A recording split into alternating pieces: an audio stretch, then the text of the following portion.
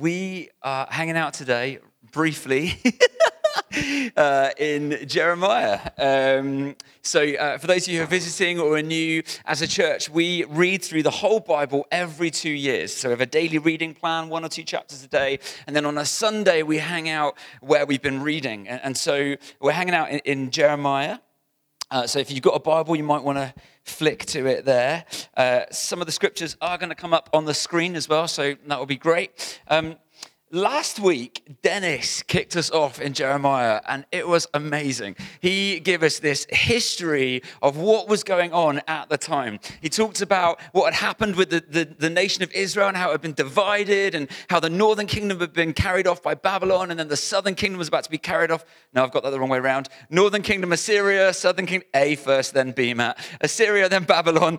And he was talking about the fact that Jeremiah was called as a prophet into the nation at that time, in the midst of all of that chaos, all of that brokenness, all of that darkness, all of that messed up culture that was happening. And it was such a mess, wasn't it? Such a mess. And I don't know about you, but as I've been reading Jeremiah, I was like, we need a Jeremiah.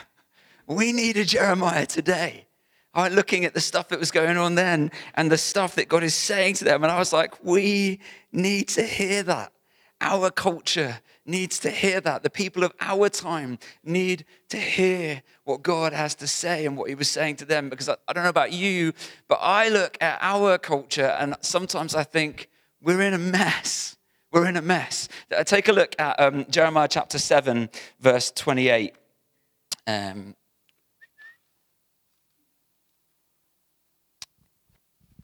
This verse really captured something for me about the time that we're in. It says, therefore say to them, this is Jeremiah is to say to the people of Judah, this is the nation that has not obeyed the Lord its God or responded to correction. And I was like, every day I feel like our nation takes another step away from the heart of God, another step away from the teaching of the scripture, from the truth where there is life.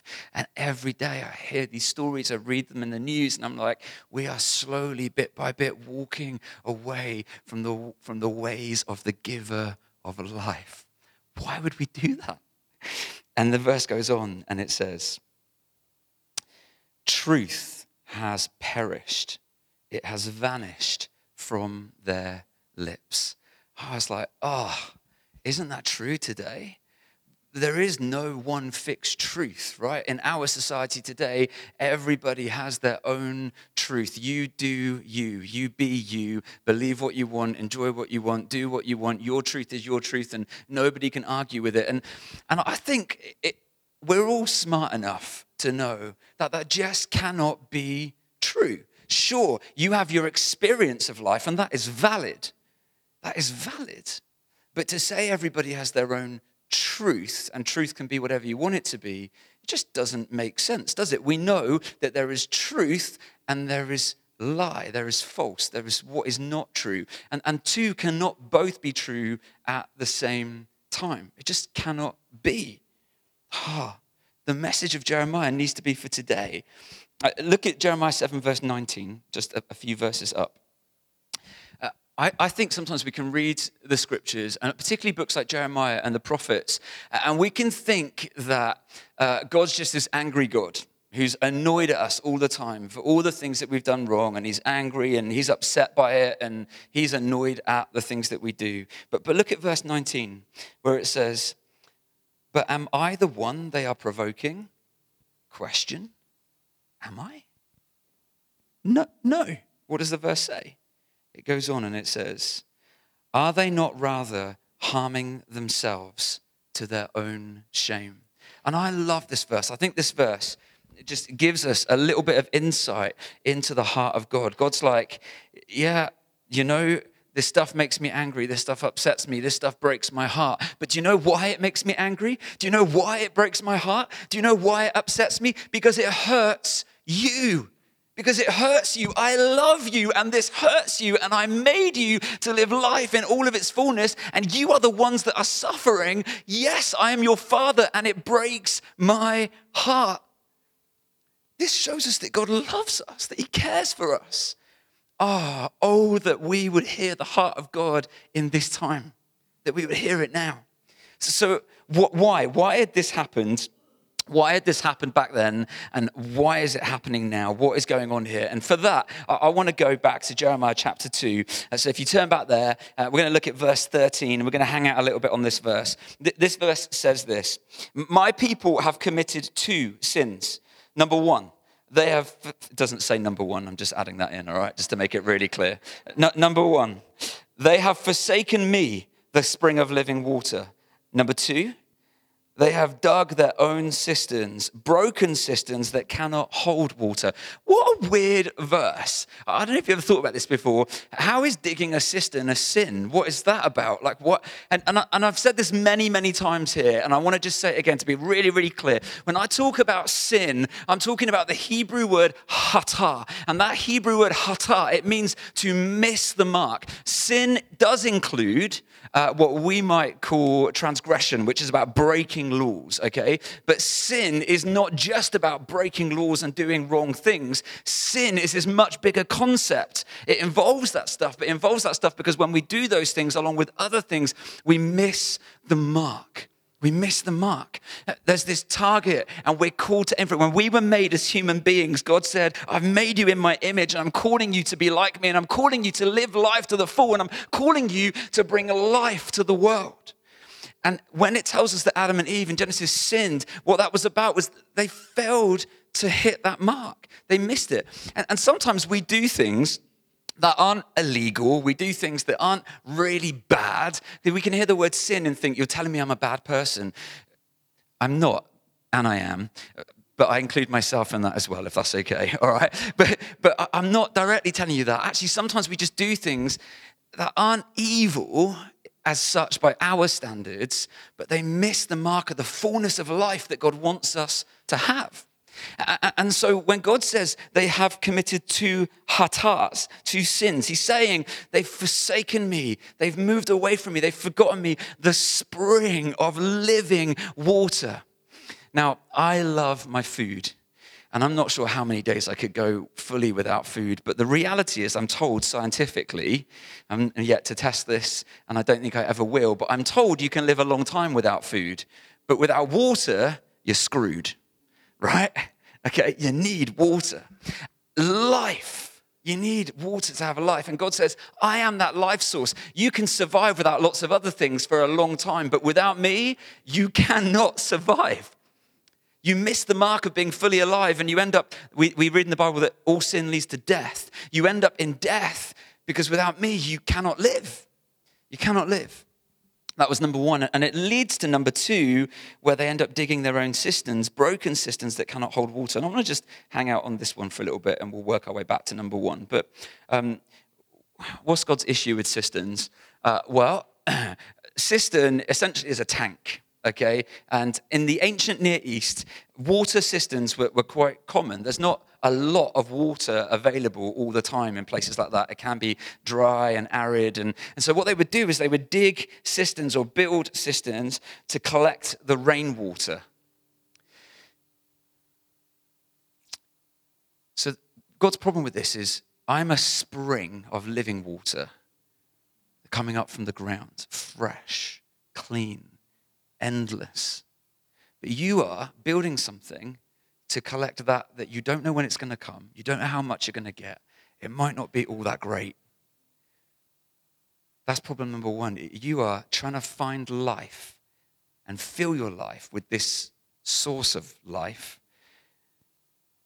and it's not reliable. And that breaks my heart because I love you. Problem number two with the cistern is your cisterns are rubbish. Who taught you how to build? Like, they're rubbish. They leak. They don't hold water. Probably they didn't hold the water all that well because it's really hot over there and it's going to evaporate no sooner as it's rained, you know. But also, they've got cracks in and it leaks, that the heat would dry out the stuff that they'd built things with, and it would just leak. And so this little bit of water that you're hoping for just drains away. I wonder, guys, let's bring this into our time and imagine this is Jeremiah speaking to us. I wonder, you might not have built a cistern lately, But what have you been building to hold on to capture a sense of life, a sense of hope, a sense of peace, a sense of joy, a sense of love? What have you been building to try and get more of this life in your life? I wonder. And as you ponder on that, I want to ask you this question. Is it working? Is it holding that life?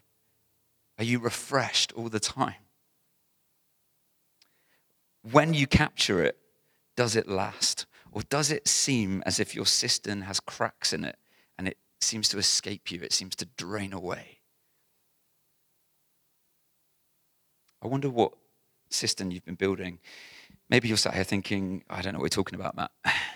What's a cistern? Let me throw some things out for you. Some of us turn our jobs into cisterns. We try to find meaning, purpose, hope, acceptance in our jobs. Some of us do that with our church. We get annoyed when people turn the chairs the other way because I liked it as it was. And when it was the other way, I had peace and I knew where I sat. And then you moved everything and now my peace is gone. We can pray for you later, or you can punch me on the way out. I don't mind. Some of us find we build cisterns out of our families. Our families are the be-all and end-all. But families break. Families break. Money, possessions, pornography, alcohol, drugs. To bring it right up to date, what about a cause? How many people in our society build their cistern, the thing that gives their life meaning, out of a cause? I'm going to champion this cause, and my whole life is about that. And then someone that's leading that cause turns out to have done something bad or illegal or abused somebody, and the whole thing falls apart. Every cistern that we try to build ends up with cracks, it breaks, it leaks, it doesn't hold life. We build these cisterns, we build them because something is missing. Something is missing, that sense of life, that sense of hope, that sense of joy, that sense of peace. Something is missing, and so I need to build something to capture that and to hold on to it. Well, turning from God will lead you to feeling like that because he's the spring of living water. Why would you try and capture rainwater when there's a spring of living water? He's the spring of living water. Do you know, guys, the Bible is the story of people that keep making this mistake, and 2,000 or even 4,000 years later, some of us are still doing it. You'd think we've read the book, we would have learned the lesson by now, but we're still doing it. You know when they tried to build the Tower of Babel so they could get to heaven, so they could have security and identity? They tried to build a cistern to capture something of life and community that they could only really find in God. But why did they do that? Because they'd moved so far away from God, they tried to do it themselves. What about Abraham? Surely Abraham didn't build a cistern, Matt. Surely Abraham, the righteous one, got it all right. What about when God said to Abraham, I'm going to give you a son. I'm going to give you a line that's going to carry on for generations and generations. And Abraham went, yeah, that sounds amazing, Lord. I've got a better plan. Let me do it myself. Hey, let's take Hagar, my maidservant, and sleep with her and have a child with her instead. And look at the mess that landed them in. The brokenness in their family because they trusted in their wisdom, their way of doing it, not in God's way of doing it. Turn with me to Jeremiah 2. Just go up a few verses to verse 11. It says this. Has a nation ever changed its gods? Yet they are not gods at all. He's saying, hey, look at all the other nations. They're faithful to their gods. Even though their gods are bits of wood and metal and nothing, they are faithful. But you, my people, you've got me, the living God, but you keep running after all these other gods. Has a people ever changed its God? But my people have exchanged their glorious God for worthless idols. Their glorious God for worthless idols. When I was reading that, I was like, I've read a verse that sounds just like that in the New Testament. Turn with me to Romans chapter 1. Hundreds of years after that, a guy called Paul is writing to the church, of which many of them were Jewish believers in Jesus. And he says this to them. in verse 22. Although they claimed to be wise, they became fools and exchanged the glory of the immortal God for images made to look like mortal human beings and birds and animals and reptiles. All this time later, and they're still doing it. They're exchanging the relationship with God, knowledge of God, intimacy with God for images, for things that are nothing at all. You notice it says here that some of those images are people. How many of us put our hope in people? I was dwelling on this, and did a wedding yesterday. I didn't preach this at the wedding, but I did a wedding yesterday, and I was just thinking, man, how many marriages have failed because people put too much expectation on their partner, and it's a weight too heavy to bear. People get married and they suddenly think that this person is going to be my all in all. They're going to be my everything. They're the answer to all my problems. They're going to hold me up all the time. Do you know that they're a flawed human being as well? And when both of you are doing that, wow. How often do relationships fall apart because we expect too much? We turn that person into a God. In our society, we wouldn't use that language, but we talk about the love of our life and the everything. And don't get me wrong, I love my wife. And as perfect as she is, there are some things that sometimes I get wrong.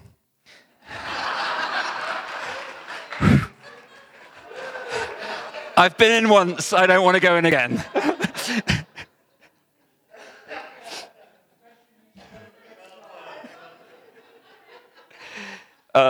Guys, flick back to Jeremiah chapter 11. Jeremiah chapter 11, in verse 12 to 13, it says this. The towns of Judah and the people of Jerusalem will go and cry out to the gods to whom they burn incense. That's the false gods that they've turned to. But they will not help them at all when disaster strikes. Why? Because they can't help them. They're just not actually gods. They've got no power. And then it says in verse 13, you, Judah, have as many gods as you have towns, and the altars you have set up to burn incense. You have as many gods as you have towns, and the altars you set up to burn incense to, that shameful god Baal, are as many as the streets of Jerusalem. Sorry, lost my train of thought there. You have as many gods as you have towns. It got me thinking about that. I was like, when we turn away from the one true living God, the God who gives us hope, who gives us peace, who fills us with confidence, when I am in good relationship with him, I know who I am. I know and I stand firm on the rock that is Jesus. And when I stand on that rock, I'm not worried. Yes, the winds come, the rains come, but when I built my house like the wise man on the rock, I can withstand that stuff. But when I step away from that and I become like the man who built his house upon the sand, and the winds and the rains come and the storm, my house gets blown down. And I'm left cold and shaking and hit by the elements. And how often, even as a follower of Jesus, do I end up here when I should be here? Forgive me, God, and bring me back again and again. How often do I end up here? It made me think that whenever we turn away from God, we end up with as many gods as we have towns. We end up with as many gods as we have areas in our lives. Suddenly, when I'm out of sync with the one true living God, I need a God for work. I need something to reassure me for work. I need a God in my family. I need someone to keep my family together. I need a God, and so on and so on. You fill in the blanks. But we end up with as many gods as we have areas in our lives. What do we do? What do we do when this happens? Well, 2 Timothy chapter 2, verse 22, all the twos should come up. Yeah, it says this. Paul writes to Timothy and he says, flee from the evil desires of youth and pursue righteousness, faith, love, and peace along with those who call on the Lord out of a pure heart. What should I do? What should I do when I realize that my cistern hasn't been working and I'm empty? My water's gone. My hope is gone. My love is gone. My joy is gone. My peace is gone. What should I do? I need to flee. I need to flee from that cistern and pursue Jesus. Pursue the one who is righteous, faithful, loving, and full of peace. I need to pursue him. many of us do this. When we realize that the water's gone or that our cistern's not working, what we do is we try and patch up the cistern. If I could just, sort this out.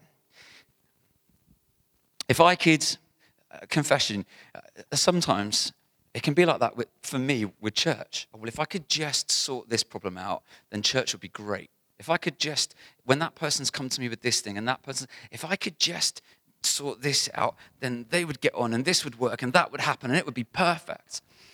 I am telling you now, I'm fleeing from all of that stuff. Is that all right?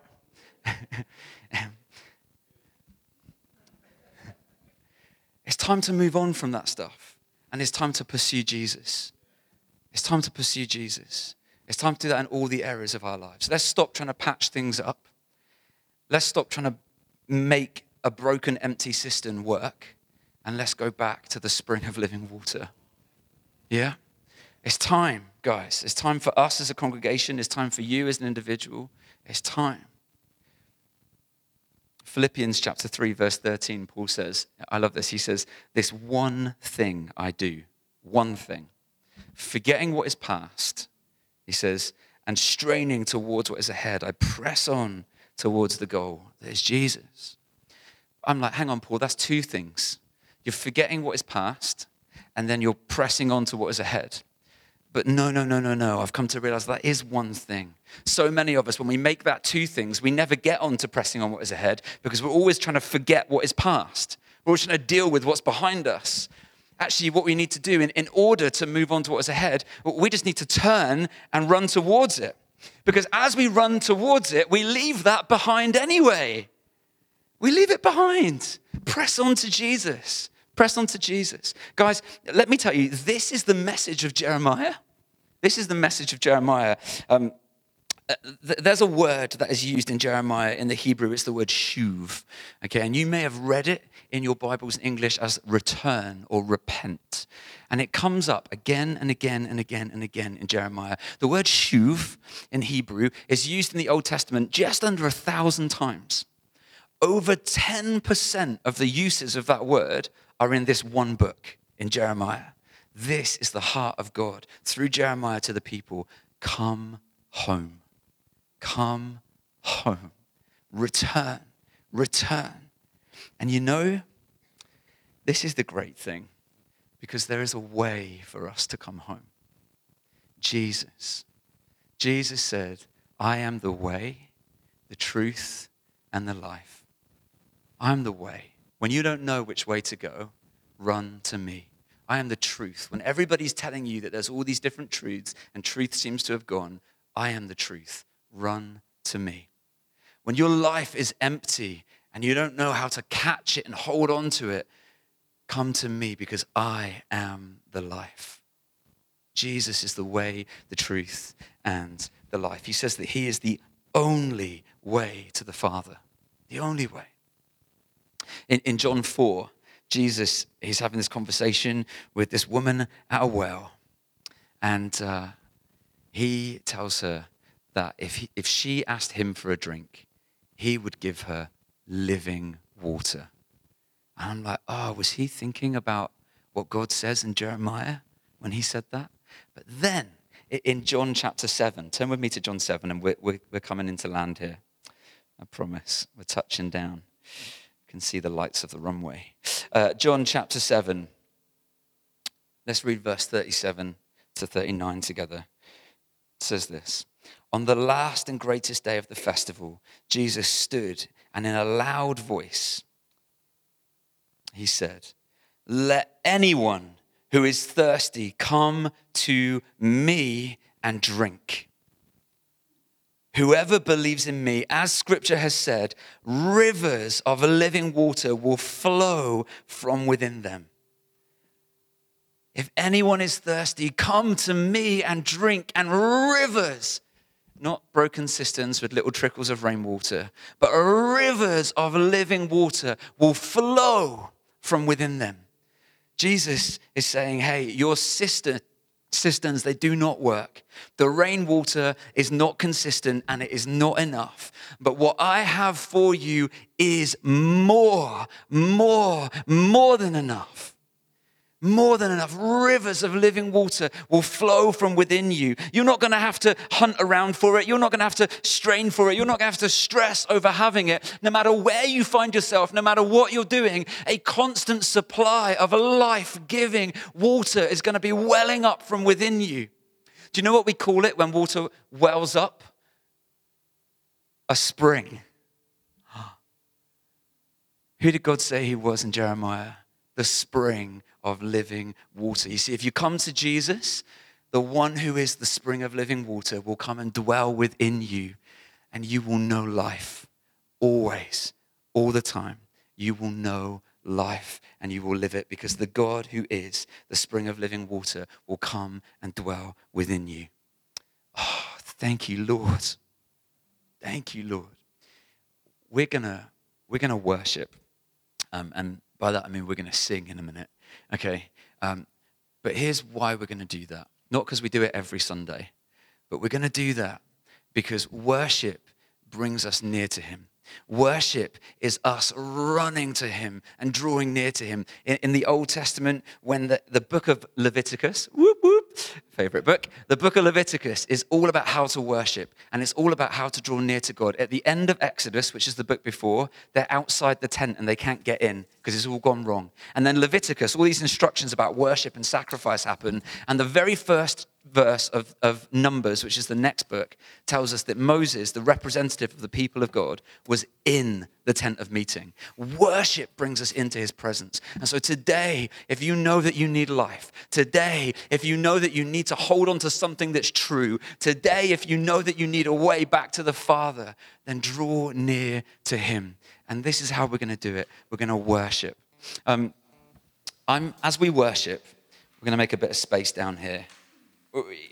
But as we worship, I just want to invite you, if you know that today you need that spring of living water, if you know that today you want to say, I'm done with my cistern and I want water that never runs out.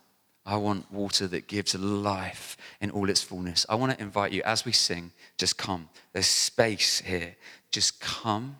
And just come and be here as a sign to God that's saying, I'm coming to you. I'm coming back to you. I am shuving. I am returning. I am coming home because I know that you are all that I need. Just want to invite you to come as a sign to say yes to Him.